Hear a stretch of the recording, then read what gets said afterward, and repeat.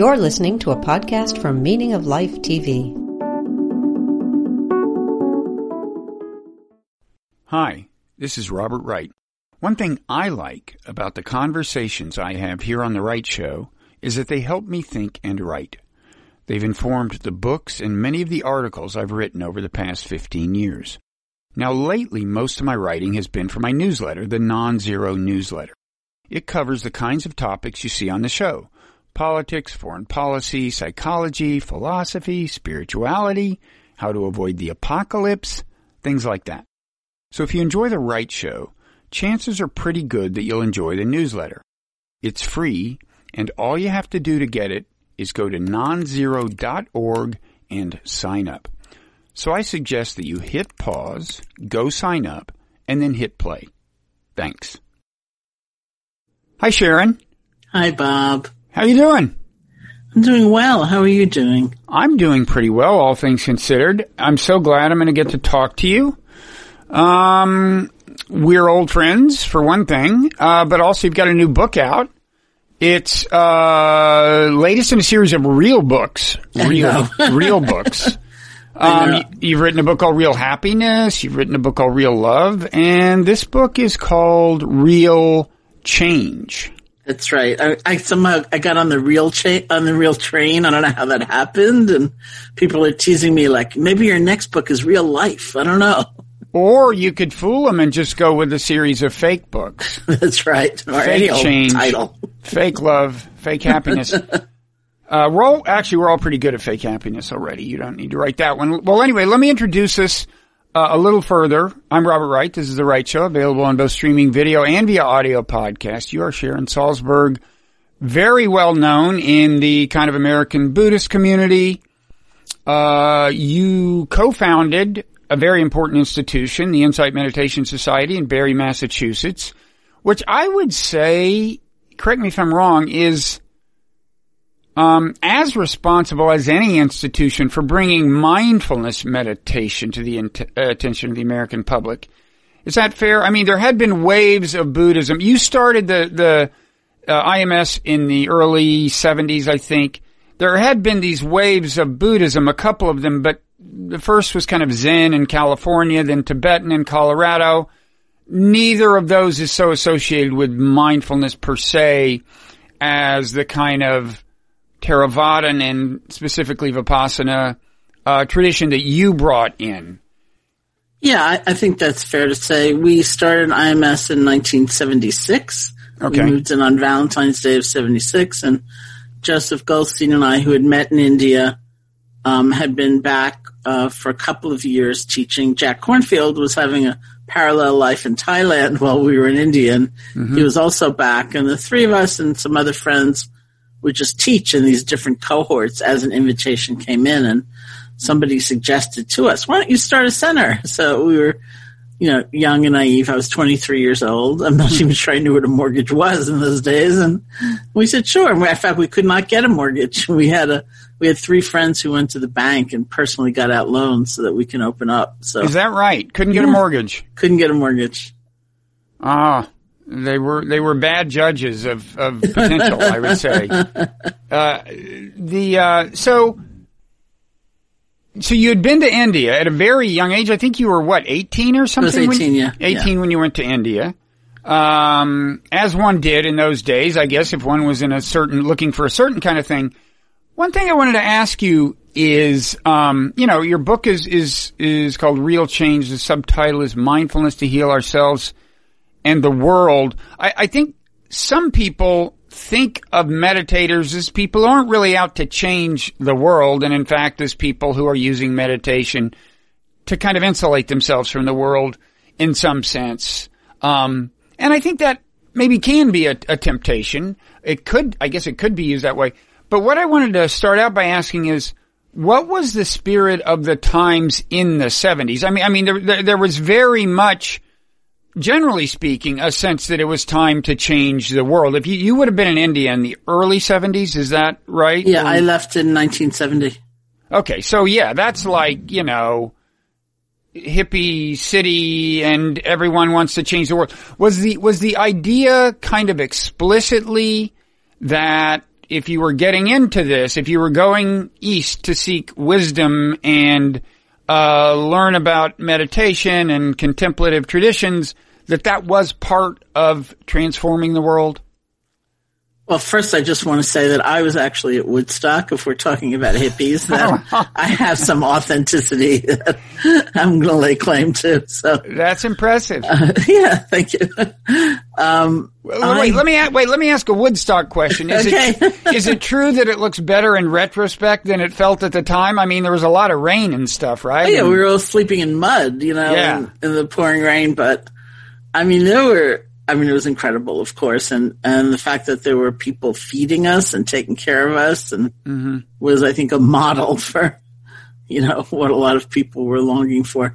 I don't think that there was necessarily that big a drive to change the world and the people who went east. There was actually sort of a split between, like in my college years, between the sort of political activists and the people who were seeking meditation and so on. And I'd say that I'm probably a good example of somebody who was in so much personal pain, just from my childhood and things like that I wasn't really thinking that much about other people, or the world. And I think when you really reflect on it, I had to go to India to find teachings, because what I was interested in was the real practical, direct how-to stuff. Mm-hmm.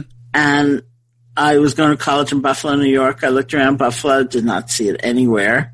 Devised this independent study program for the university so I could go to India. And I had never even been to California when I went to India. Huh. So the intensity of the motivation for most people, and unless you were just like a wild adventurer, you had to have intense motivation to find it and to be able to practice it. And so, almost by definition, those were not casual seekers or people who even had a great thirst to understand life, because it was so hard to find. I think that, probably personal suffering really guided many, many of us. And for me, it was only later that some of those clouds cleared, and I felt freer, as a person that, I think one of the odd consequences of meditation, odd because it doesn't make sense on the face of it, is that you have a tremendous developing sense of connection to others. Mm-hmm. It looks odd because you may be all alone. You may have your eyes closed. It looks like the most shut off thing you can imagine, but it actually functions to reinforce that sense of connection. So for me, it was later that actually developed. Okay. Now you, so you referred to your own suffering. So your mother had died when you were very young, I think, and then your father had mental health problems. Is that? Yeah, my father had left when I was 4 when they got divorced, and I was living with my mother.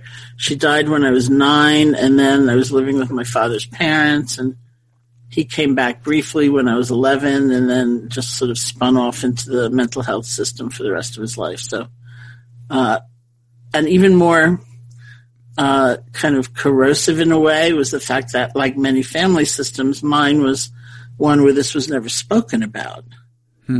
And so I went to college at the age of 16 and only then began putting some of the pieces together, maybe that wasn't an accidental overdose that sent him into the psychiatric hospital. That doesn't make sense. It was, something else. And it was really actually, honestly, in the Asian philosophy course in my sophomore year in college when I was hearing about the Buddha's teaching and the inclusion of suffering as an inevitable and natural part of life. That was, I think, the first moment in my life I felt like I belong. I'm not so weird and different. This is a part of life. Mm-hmm. And that was before you went to India? Yeah, that was why I went to India. Uh-huh. Because I heard this and I heard that there were these things you could do, these methods you could use called meditation, and that you could be a lot happier. And I look at that moment so many times, like, why wasn't I satisfied with reading a few more books or, saying, maybe I'll go to grad school, and study it there. It was like, I have to learn how to do this. So you went to India, and did you have a single kind of transformative moment that you remember from India where you just felt like, okay, this is I found what I need, or and also how arduous was it along the way? I assume you didn't just sit down and find magic the first time. No, I mean, even getting there was arduous. You know, in those days, so many of us went overland, and somebody asked me the other day something about flying into Delhi, and I said, no. Like, you know, he flew into Europe and took a train and a series of buses and trains and who knows what, you know, to get to India. And were you with people? Did you I was know with people? a few friends, yeah. I was with a few friends. And we didn't really quite know where to go. That was a little difficult, but also interesting. And because I had this great passion for like the how-to, I wasn't really interested in starting somewhere else, you know, and getting there eventually. So that took a while to find, and I finally did in the context of this intensive 10-day retreat that S.N. Goenka was teaching in Bodh Gaya, India, and that began January 7th, 1971. So, and you and I had spoken, you know, privately a little bit about Ramdas. Ramdas was there as a student at that retreat. Now along he with passed Joseph away. Goldstein. Ramdas passed away last year. Is that right? This year, yeah. It was early this year. Okay. And he's, I guess, well, he's well known for writing Be Here Now, right? For people who don't know his various other exploits. And so you met Joseph as well. Mm-hmm. And who co-founded IMS with you. And was Jack Cornfield there, or was that later? No, Jack was in Thailand. I mean, he was doing his life in Thailand when we were in India. I see. Okay. So your first retreat was a Goenka retreat. We can say for, people who don't recognize the name, Goenka, that is one tradition of kind of mindfulness meditation, that emphasizes, all mindfulness meditation ultimately emphasizes paying attention to the body. But as far as kind of the first thing you focus on, Goenka emphasizes these kind of body scans, right? Thinking about different parts of your body. At IMS, you're more likely to maybe hear initially an emphasis on the breath. They both lead to each other, potentially, and it can be all the same in the end, but that's one distinctive thing about them. And there's still these Goenka retreat centers around the world where they show videos of Goenka. They're pretty Spartan, I think, as a rule. But they've done a lot of good in the world. So that's interesting. He was a teacher of Joseph's. He was a teacher of yours. Goenka himself. Yeah. Goenka had just left Burma, just a little bit before that time. Joseph's primary teacher was somebody else who was there, this man named Manindra. But, these courses were like these tremendous immersion experiences where, and you see the model of it, you know, at IMS, at a retreat center. Right. Like that. No, that's where I became a believer. In 2003 at a retreat at IMS. So was your first retreat, was that transformative for you, the first Goenka retreat? I would say the first sitting of that retreat was a moment, for me where there was no looking back from that. I mean, there was rough going after that. You know, I had a lot of physical pain. I mean, there were no chairs, there were no zalfus, and I had a lot of emotional pain because after all, here I was guided by seeking to resolve this pain. And that meant looking at it, you know, or acknowledging it, which was a big shock to me. And I was extremely self-judgmental. So despite all these recommendations to have equanimity and be kind to yourself, didn't matter. But from the beginning, I just felt there's truth here. There's something here that is so essentially true, and it will help me, that I never look back from that. Okay, so before we move on to the book, maybe we could talk a little more for people who haven't meditated, maybe about the kind of thing you might feel on a retreat. I mean, how was your relationship to your suffering changed, or your relationship to anything you were feeling? What's different about experiencing it through meditation?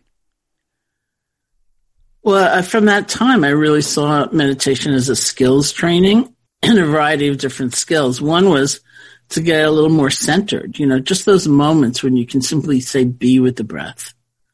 And all this other stuff may be going on, thoughts and chaos and fears and anxiety, whatever it is, but you're not sucked into it. Mm-hmm. You're also not rejecting it. There's just this kind of peace right in that moment, just feeling your breath, sort of watching the show. And it was life changing for me to have that. And these are just moments. Mm-hmm. It may not be sustained for like 7 hours or even 7 minutes, but it makes a big difference. And then there's actual training and being with, say, painful feeling, emotional feeling, as well as physical pain, without adding on to them the things we normally do, like shame and a sense of futility at not having been able to control, or projection into the future, like, what's it going to feel like tomorrow? Mm-hmm. What's it going to feel like next week? So we're left more with the actual experience as it is, and that gives us the chance to look more deeply into anything. If it's physical pain, we see, oh, look at that. It's actually coming and going. It's an alive system that's always changing. If it's emotional pain, first of all, we call it pain rather than, oh, God, I'm a horrible person because I'm angry. Mm-hmm. We see the painful nature of certain feelings, and we learn a different relationship to them. And so that was really wonderful. And then, there's actually, and I'm relying on this a lot these days, it's not just long ago. There's an emphasis on being able to take in the joy, actually be able to experience the wonderment or delightful moments instead of being so distracted or clinging so desperately to them that, we don't even enjoy them. We just need them to stay somehow. And so it was all hugely life-changing in a very practical way. Okay, so now let's talk about the current historical moment a little. I should say, we're taping this a little bit before this will run. In fact, right now I don't think your book has actually been formally published, right? Yeah, it's coming out September 1st. September 1st, okay, so fairly soon, but things could change between now and whenever people see or hear this, but of course, there is a pandemic. There are politically very unsettled times. Has all this changed the way you relate to your students and people who come to you for guidance? I mean, are you sensing more suffering, a different kind of suffering, or different kinds of questions? Yeah, I mean, I think, and that's been true even since before the pandemic. I think, and it's been highlighted really in the pandemic a lot because of physical isolation for those who've been able to physically isolate and aren't going out to work every day. And I have a fair number of students who are going out to work every day, and facing a different kind of reality too. But some of it has to do with really seeking some respite. People just want a break from their minds, like from incessant anger, from chronic frustration. And I think we need to know how to do that. And even before the pandemic, there was what people described as an epidemic of loneliness, and I think people have had to face that a lot, obviously in an increasing fashion. And then, since the pandemic, like I turned in the book before the pandemic hit, and then a friend was reading it in order to create an excerpt, and he said he was reading the examples that I used in the book, and he thought, that's what made you anxious? Wait till you see what's coming down the pike, And so then I went to the publisher and I said, well, could I write a new preface, to somehow kind of land it? And they said yes. So I did. So the preface is post-pandemic, pre-protest. So I mean, I couldn't just keep going back. No, I think you'd have to keep doing that every 6 weeks in any event. At some point, you just got to draw the line. So far as I can tell, things are going to get stranger and stranger for a while. So when you refer to anger, you're referring to anger at the political situation, or? I think that's largely what people were describing. Now, some things are very specific. I've taught, say, groups of ambulance drivers, or because I work a lot with caregivers, so to speak, or first responders, people who are really on the front lines of suffering. So I was going to do this program for EMT people and ambulance drivers and so on. And so I asked the organizer, what do you think is really up for them? What would be helpful? And she said, they see people walking around without masks and they're so angry.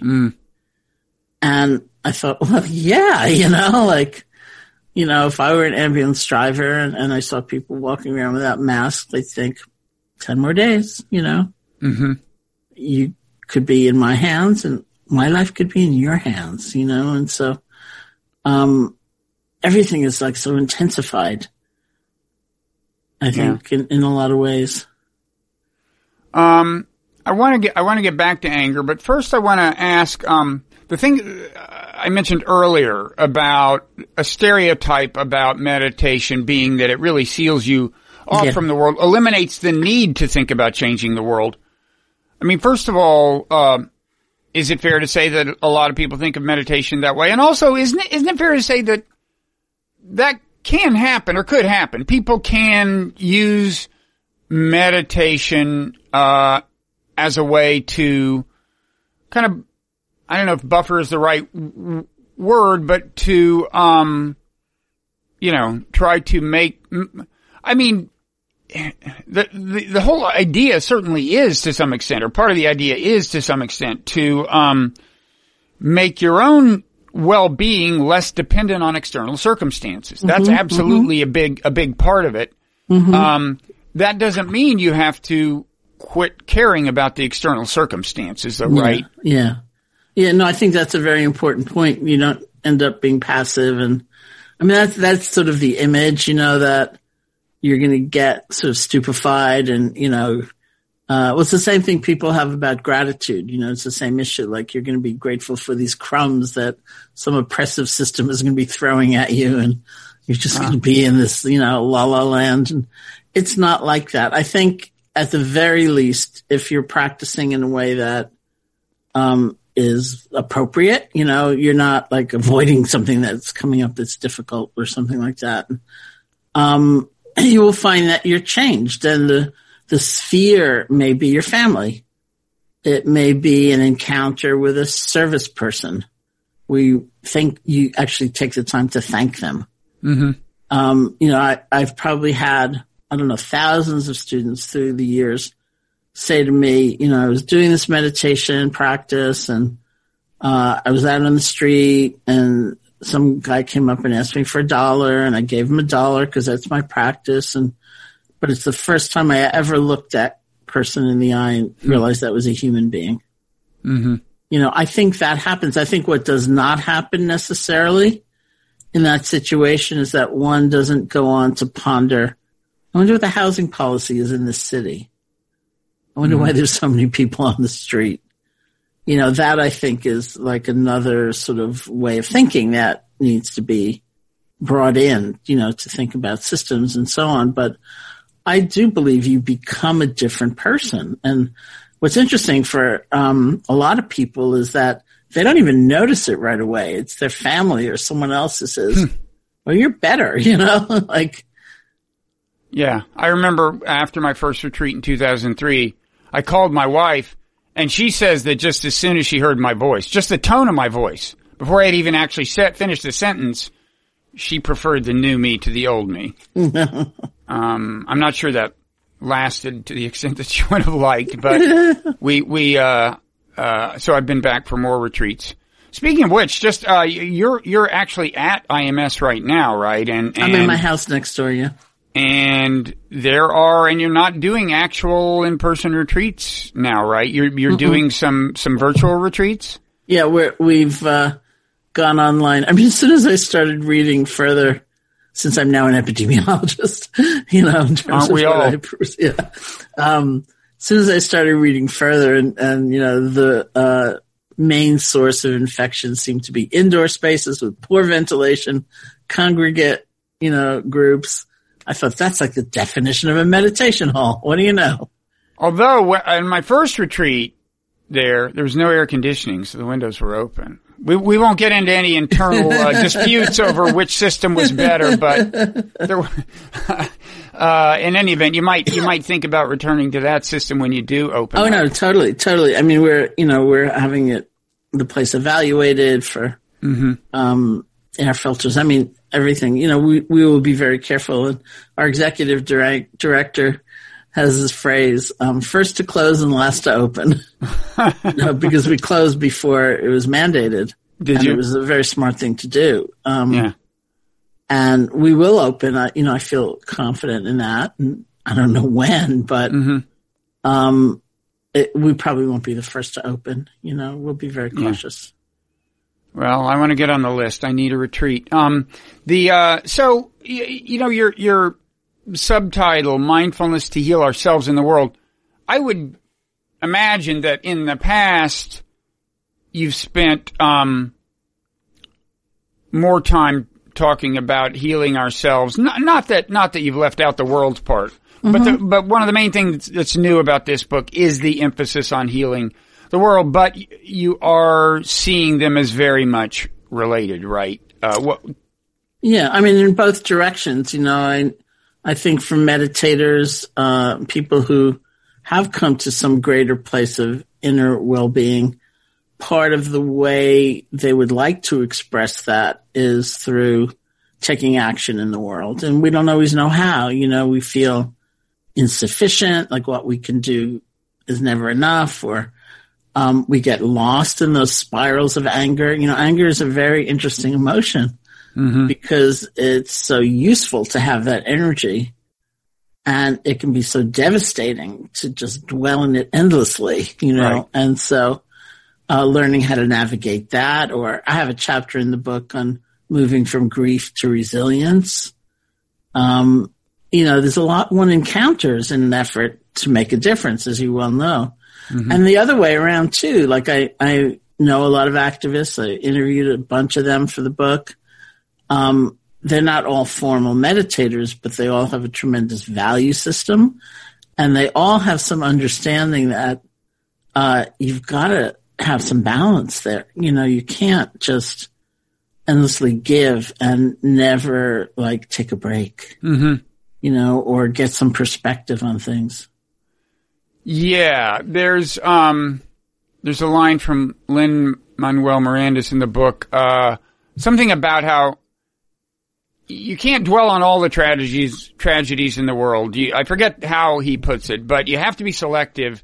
But then the ones you choose, you need to, to do justice to, in a sense. Be selective about the tragedies you're going to deal with, and then focus intensely on them, right? And this is a challenge for a lot of people, right? Just, it seems, if you add up all the things that seem wrong with the world right now, or all the suffering in the world, it just seems like almost intimidatingly large. Well, it is. It's overwhelming. And I can't remember exactly how he said it, but being Lin-Manuel Miranda, he said it better than I'm about to say it, but it is something just like you were describing, that you don't let everything into your heart, because your heart will just basically explode. But even as you acknowledge the kind of the range, we all have to dedicate our energy in some direction and really focus. Do you hear this a lot from people? Like, I just don't know where to start? Yeah, I don't know where to start. I could never do enough, Right. I feel like so ineffectual and things like that. So can meditation help with these kinds of problems? I think it can, because I think, first of all, we get a clue as to what we're really feeling in a moment. And when our hesitation is coming from a very old pattern, maybe like that, we can see it for what it is and go forth. And I think that something meditation has given me in an odd way is like devotion to the moment. Like, instead of thinking I can't resolve climate change, I think I'll do nothing. We can feel the intensity of the suffering and say, I'm going to ask my elderly neighbor if I can go shopping for them. and actually do something toward the good, which seems really crucial in this time. Yeah. Yeah, I mean, one of the challenges is, I mean, it's so tempting to tackle the biggest problems out there, but the chances of you seeing, yourself making meaningful change on those fronts, like who the next, I don't know. I guess, but part of your prescription is you can always just start small. If it seems, something where you clearly see the impact you're having and go from there. Yeah. And we have to do what's in front of us because that's what's real. Mm-hmm. Everything else is like a story that we're telling. And it's also helpful to find a community, of people so you don't feel so kind of alone. But, awareness gives us the gift of seeing the effect of our actions on us. And then we have clear opportunity for choice. Mm-hmm. Do people come to you often, asking how they can kind of cope with social media? This is a common question? It's a very common question. I was interviewed in the New York Times not too long ago about doom scrolling. So I didn't even know the term. I only heard that a few weeks ago for the first time. Yeah. And then the journalist said that one of my colleagues had recommended that he talk to me. So we did talk. And then when I saw the article, I saw she was not in there, but I was. And then I thought, I wonder why she recommended me. Maybe she knows I do it and she doesn't do it, so I could speak from within because I do it. Oh, I have done it. And now I don't do it so much anymore. And doom scrolling is just kind of like watching going through your Twitter feed, or whatever, seeing more and more reasons for despair and yet being strangely addicted to it, right? That's right. And then it's seeing the same story from 90 different sources or repeats or retweets or, and so it's just being stuck in that world of some particular dire situation. Yeah. One thing I see on social media, and this may bring us back to anger, and this is not an original observation by any means, but people reacting to things they object to perhaps more strongly than is going to be productive, right? I mean, this seems to be almost aside from the coronavirus, maybe kind of the epidemic of our time. What do you, I assume you've counseled people about this? Well, I mean, I think it goes back to that double-edged sword. It's like, there's so much, that wakes us up about anger, and it can also have a lot of kind of cutting through energy. Everyone is so determined to look the other way, perhaps, and it's the angriest person in the room who's saying, no, let's look at that, Mm-hmm. And so we kind of rely on that quite a lot. But internally, if you are consumed by that state, even if the cause is sort of righteous, it's devastating. It wreaks so much damage on yourself and your relationships and so on. And I learned that from the activists, that I got to interview, because that was their world, and they would describe the outrageous, horrible, terrible circumstance that got them going to begin with and maybe woke them up out of a life of complacency into one of real caring and advocacy. And then this one woman, for example, Malika Dutt, who's in my book, was talking about she's worked for decades against violence against women. And she talked about, she and I met just on a panel. We were put on a panel together somewhere. And in that panel, she talked about the horrible circumstance that sort of woke her up and made her kind of fight and how important that outrage was. And then she said, but I don't know how to dial it down. Mm-hmm. I don't know how to be otherwise. And she said, you can feel it in the organization. It infiltrates all our communication and the backbiting and the ways we don't really work together. And so this was years ago, and so I've watched her, I've known her for years. And I've watched her, like become a meditator, a shaman, and, like undertake all these things. As she's still an effective advocate, but it's coming from a different place. Yeah. Yeah, it is a tough balance. I mean, anger can be a great motivator. Is it your view that in general, anger is always a good thing to kind of meditate on? I mean, it can't hurt to look at your anger more mindfully. No, I don't think it hurts. I think it helps a lot because then you're empowered by choice, rather than being driven. I mean, my favorite definition of mindfulness used to be years ago from an article I read in the New York Times about one of the first mindfulness programs in a school. It was a fourth grade classroom in Oakland, California. And the journalist asked one of the kids who, let's say he's in fourth grade, he's 9 or 10 years old.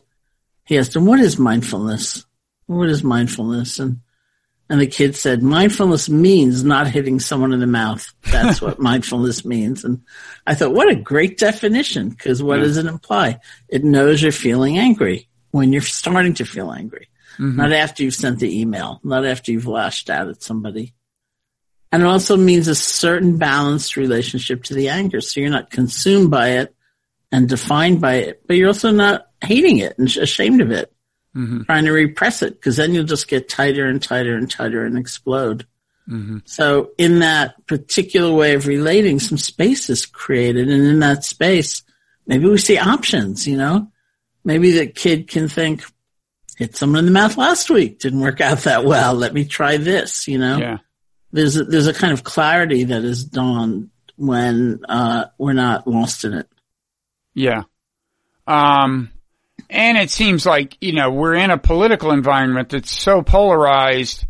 And sometimes when you act on anger, you're actually doing the work of what you see as your political adversary. I mean, you may be in effect empowering people on the other side, saying things that they can then take and go to their supporters and say, see, these people are exactly the jerks I said they were. So yeah, I mean, I think we see that right now. We see it every day, Yeah. Now, I would assume, at these retreats I've been on, I've looked at the bumper stickers on the cars, and I think it's fair to say that they're not, it's not an overwhelmingly Republican crowd at these meditation retreats, right? How politically diverse is it? I mean, I would assume, in other words, the main kind of political problem you encounter in these times is people saying, how can I cope with Donald Trump? My first question is, do you ever run into the other problem people on the other side, by virtue of, relatives or anybody asking you how they can cope with these obnoxious liberals? Or am I right in assuming that mainly it's, coping with Trump therapy is what you're called to do? That's mostly what I'm called to do. I mean, I think there may be more political diversity than we can imagine, but people don't generally go around saying, I feel discriminated against. Occasionally they do, Yeah. Especially when I was like teaching in New York, not necessarily in a retreat environment, but, no, I mean, I think what's interesting and challenging for us is understanding the efficacy of having somebody perhaps come to see things differently, say, that they will vote differently now, especially if they were supporting Trump in the last election, without them feeling completely denigrated as a human being. And I think it goes back to motivation certainly in terms of communication, but really, what do we want as the result? Do we want someone to feel bad, or do we want a reconciliation, or do we want a shift in view? Are we willing to shift, our own view? I'm not a moral relativist at all, so I don't mean like all views are equal, but, are we willing to listen? Things like that. Because I actually don't know. Like I was asking somebody when I was recording my own podcast who said something about people who were furious at the slogan Black Lives Matter. And I said, what do you think they hear? I got very curious. I said, do they hear only Black Lives Matter, which would be something to discuss? Or do they hear even Black Lives Matter? And that's what's repugnant, because that's a whole other problem. Mm-hmm. And I don't know. Well, I think some hear only Black Lives Matter. And I think, when people, even I remember when Bernie Sanders said, well, all lives matter. This was years ago. This was like years ago, but like 3 or 4 years ago. Maybe it was in the last election cycle. And the phrase wasn't as current, but he reacted by saying, well, all lives matter. And he got kind of chastised for it. Mm-hmm. And you can imagine a person being a little bewildered by being chastised for saying that all lives matter, which is something we all actually believe, right? And yet it is taken, on the other side as not recognizing that there are particular challenges to being black and having justice done and so on. So it's very complicated and it has a certain amount to do with seeing perspectives, on the other side, or just seeing how people look at the world who are very different from you. Now, do you find that, meditation can help or any specific kind of guidance can help with that challenge of kind of, just cognitive empathy, just kind of perspective taking and seeing, the points of view of people who are in very different circumstances from yours? Well, I think it can. I mean, that, they say, both mindfulness and loving kindness practice affect implicit bias or unconscious bias because it's no longer unconscious. Mm-hmm. And I think we can see the assumptions we make about others much more readily. I tell a story in the book. It's one of those like heavily disguised stories. So it always takes me a moment to think, how did I tell it?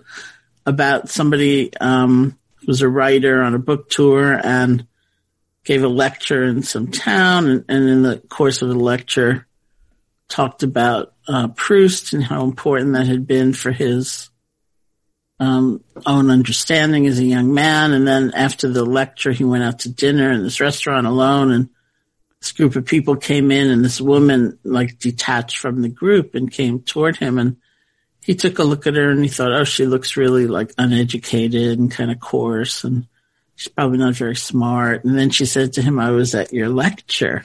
So his heart sank. And then she said, but I have to say, I get so much more out of reading Proust in the original French, so, and like we do that all the time. And it's one of the gifts of mindfulness to see, at least before you, solidify it. It's not that all assumptions are wrong, but before you cleave onto it, we might just hold it for a moment in abeyance and check it out. So you mentioned these two kinds of meditation, mindfulness and loving kindness.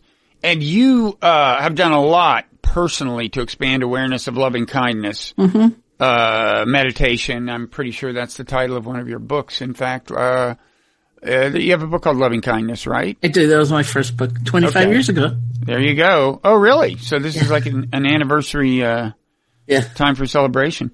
Can you talk a little about first of all, you might explain to people who aren't familiar with loving kindness meditation kind of how it works and and then talk a little about the uses of the two kinds of meditation? Mm-hmm. Well, mindfulness is really based on coming closer to our experience in a balanced way so we can develop some insight. That means back to anger for a moment. Instead of fixating on what we're angry about and what we're going to do about it and how we're going to make them sorry or whatever, we turn our attention to the feeling of anger itself. Like, what is this? And we feel it in our bodies. We notice sort of the movie of anger. Like maybe we find a lot of sadness in the anger. Maybe we find a lot of fear in the anger. Almost certainly we will find a sense of helplessness in the anger. In Tibetan Buddhism, they say anger is what we pick up when we feel weak because we think it's going to make us strong. And the energy of it is strong, but the constriction of it, is not. And so we learn a lot about the nature of anger. We also see it's constantly changing. It's coming and going. And, so that's what mindfulness is intended to. We can be mindful of anything, not just those sweet spaces, but whatever comes our way. Loving kindness meditation is almost more designed to experiment, to give us some alternatives in terms of how we're paying attention. If we think of ourselves, for example, and pretty well just run through for the billionth time our faults and our flaws, we see what it's like to step out of that and wish ourselves well. And we think about all the people we ignore, we discount, we objectify, not even through bias or antipathy, but just indifference, we look right through them. And the loving kindness meditation would have us consider them like, may you be happy, may you be peaceful. And so it's like moving out of what may be a rut of attention. And I call it the stretch, it's stretching, like just what's it like? Right. So typically with loving kindness meditation, you kind of start out, as I recall, trying to wish yourself well, trying to think good thoughts about yourself, and then you move on to successively more challenging cases, right? Then you might say, well, think of a loved one. And it's not hard to wish well for a loved one, to wish a loved one well and to hope that they have good things, and then you might move on to a friend, or at some point there's like benefactor. Then there's somebody, you know them, you don't feel strongly about them one way. And then eventually you get to like enemy or rival, right? And that's the way it works. And I have to say, I have not personally discovered that I have a great natural talent for loving kindness meditation. I'm sure you've encountered this, that, you got your good loving kindness meditators and your bad ones. I think I run into trouble early on when I'm supposed to like wish myself well. I think maybe that's the challenge. But in any event, I can't say I'm great at it, but a lot of people swear by it, and I'm wondering, surely there are people who have reported to you trying to apply this to the current political situation, right? Like, get to the point where they can see someone on the other side of the political divide, possibly even someone who's in the White House, I don't know. But have you, is this happening? Are people reporting good results? Well, it's a very complex question. The kind of the sister quality to loving kindness is compassion. Loving kindness would be the sense of understanding. It may not even be emotional, but it's a deep understanding that our lives are interconnected, that our lives have something to do with one another. And it's maybe most evocative with that neutral person, the person you don't especially like or dislike, where you suddenly realize, I just had an experience also with my book where I was reading one of the meditations out loud for a journalist. They were recording it. And they chose this meditation on a neutral person, someone you don't especially like or dislike. And you may not know their name, but you get a sense of them and you repeat, silently, maybe happy, maybe safe, something like that. And probably for 35 or 40 years, my colleagues and I have been saying, like the checkout person in the supermarket, that would be the perfect person. We're totally indifferent to them usually. We look right through them. And so I was reading this out loud and then I went, whoops, like, look at that. How do we think we get food? And isn't it highlighted now? And so on. So, the sister quality is compassion, which is really a movement of the heart in recognizing pain or vulnerability or suffering. And that, I think, is more accessible with people often that we have difficulty with. And it takes a deep, deep exploration of like, what does that mean? Does that mean you're weak? Does that mean you're passive? Does that mean you're giving in? And it doesn't have to. your choice of action based on discernment or harm reduction or whatever it might be really fierce. It certainly can be intense. I mean, like I have a passionate interest, to quote Lin-Manuel Miranda, what I'm devoted to, in voting and having people vote. It's like, that I believe is the most important thing we can do right now is really, engage in that. And for me, it's so reflective of the Buddha's view of the innate dignity of everybody. Like everybody has some worth. Everybody should have a voice.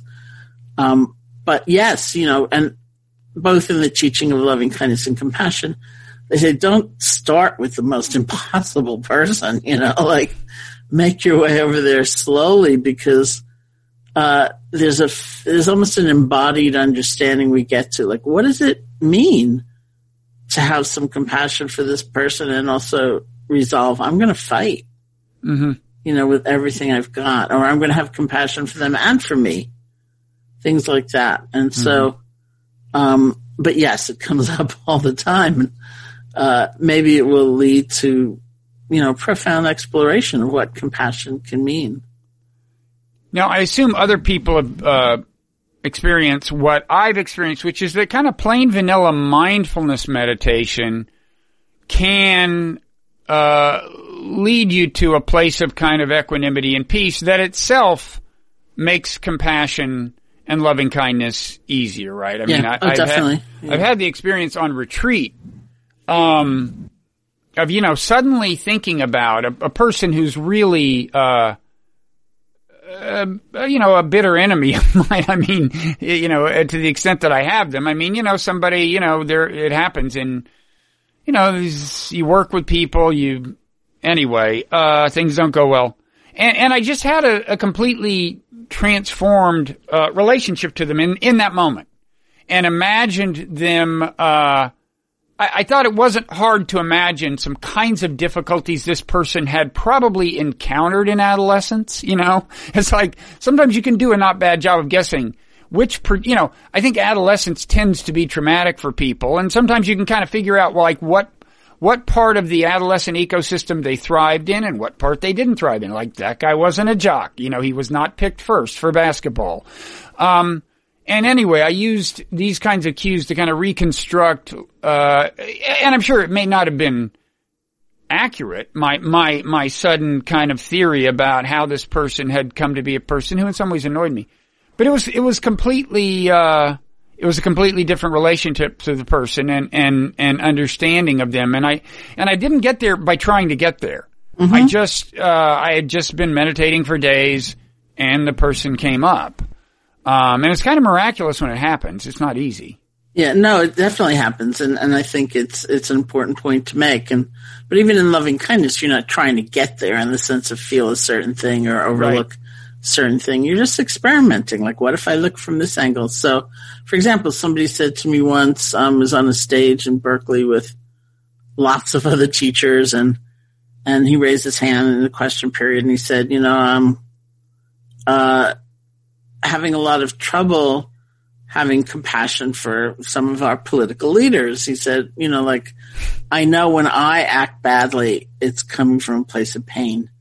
But I look at them and they don't look like they're suffering, they look pretty self-satisfied.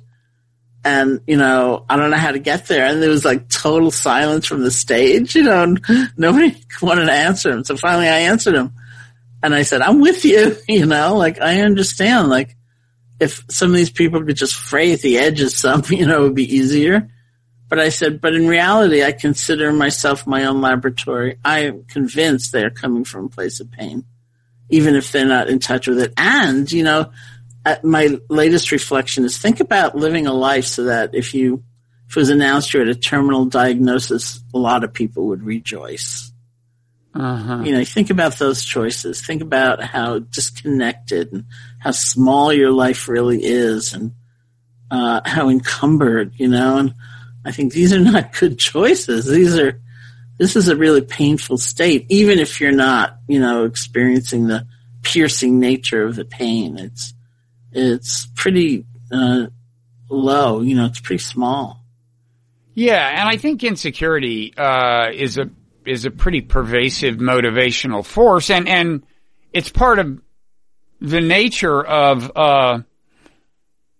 kind of trying to compensate for it, that you act like you're not insecure, right? And that, but surely, I mean, without naming any names of any current political leaders, it's not hard to impute insecurity in some cases. And there's relatedly just my general feeling that if I had been born in the shoes of whoever I'm looking at, I would presumably be a whole lot like them. I mean, if I had been born with their genes into their environment, as hard as it is to imagine, I would be like them. Yeah, I think that's true. And moreover, we know about biographical details of some current political leaders, and know that their upbringing was a strange thing, and so I don't know. It's hard to do, but I do think meditation can help. Do you think this is? I mean, how important do you think this is at this time in American history for people to look at whoever it is who's annoying them? It needn't be a major political figure. It could just be somebody on social media. Is it a central part of your message these days, to try to have compassion specifically toward the other side of the political divide? I think it's important for us to look at our motivation, and I think that compassion could well be a part of it, and it would be a lot healthier in engagement if it was. And also compassion for ourselves. That's where we need to strike a balance. It's like, maybe I shouldn't be doom scrolling, one more time, or maybe I need to take a break or something like that. I think compassion is really essential. And I think, if I'm emphasizing anything, it's probably engagement, like vote, but, and help other people vote. But,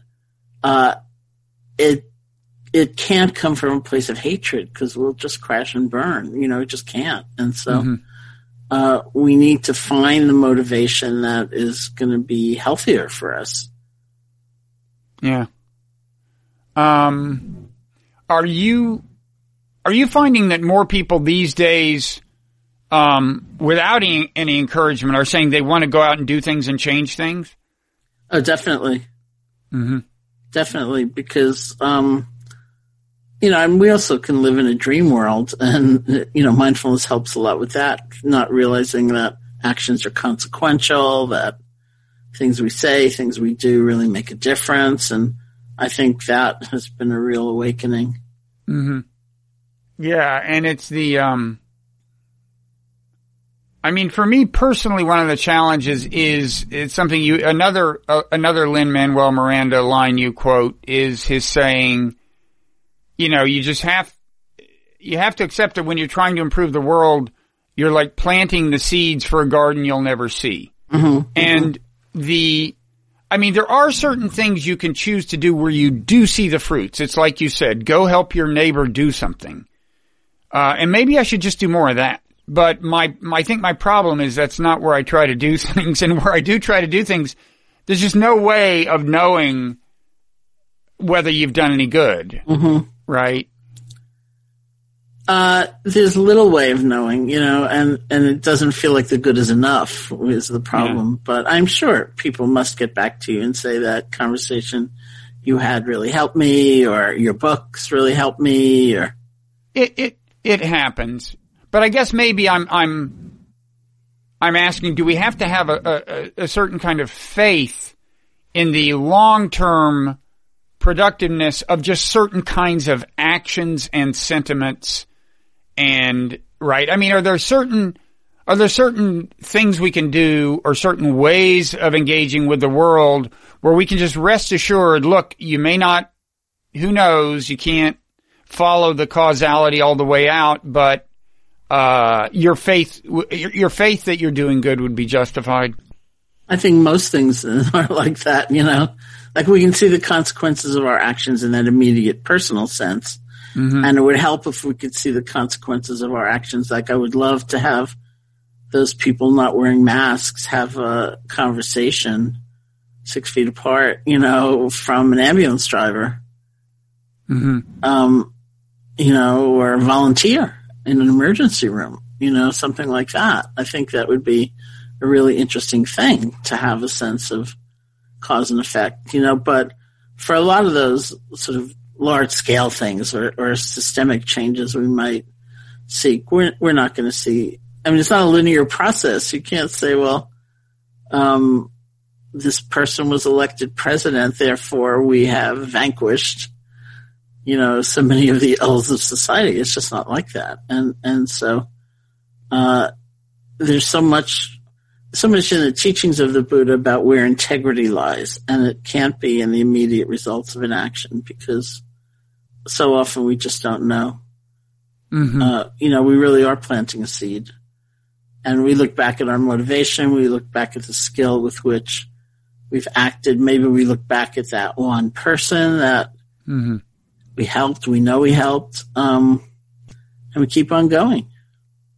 And there are, in the Buddhist text, just basic principles asserted, like hatred and anger yield more hatred and anger, right? I mean, which you see in some other spiritual traditions as well, but that's ultimately, it's kind of like karma, not in the true, profound, full-blown philosophical, spiritual sense, but karma just in the everyday understanding of kind of what goes around comes around. I mean, you do enough good things and with goodwill, and you can be confident that in the long run you're making the world a better place. Yeah, absolutely. I mean, I think we can be confident in that, and it's the way we want to be living. That's what really makes us happy and brings us together, and not feel so kind of alone and cut off.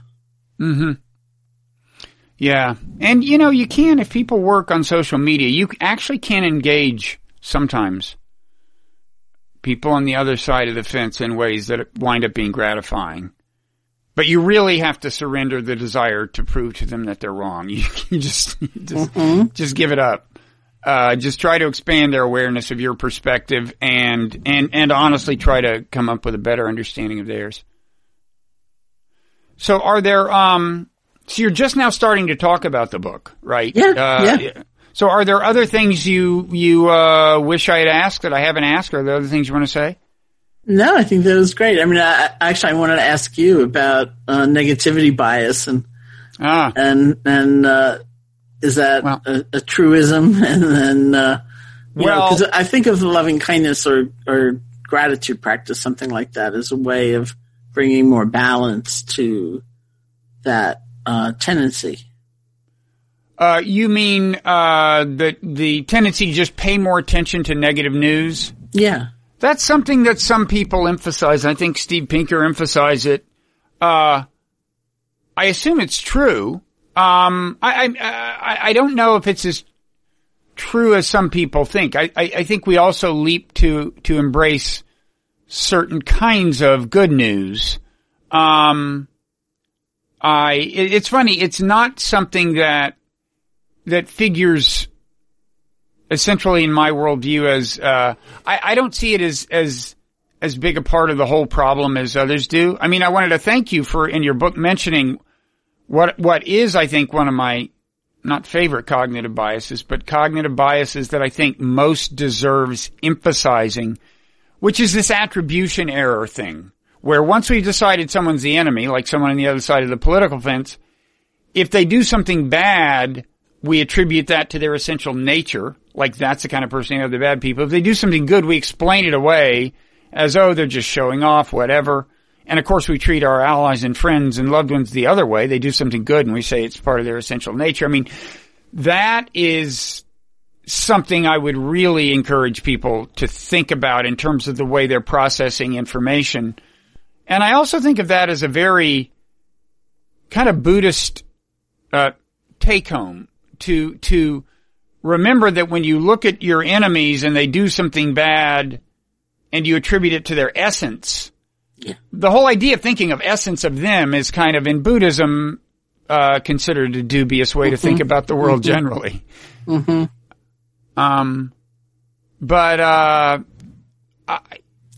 I guess, yeah, I mean, I guess, see, it's hard to say because I think, you know, in the current environment, I mean, headline writers are so motivated if they want people to click on their headlines to say negative things about the other side. And that's a slightly different thing from negativity bias. I guess what I mean is once an environment is polarized the way ours is, then right-wing media gets clicks for saying that left-wing people are horrible, and left-wing media gets clicks for saying that Trump and right-wing media are horrible. So I guess I'd say that's a bigger problem now than negativity bias per se.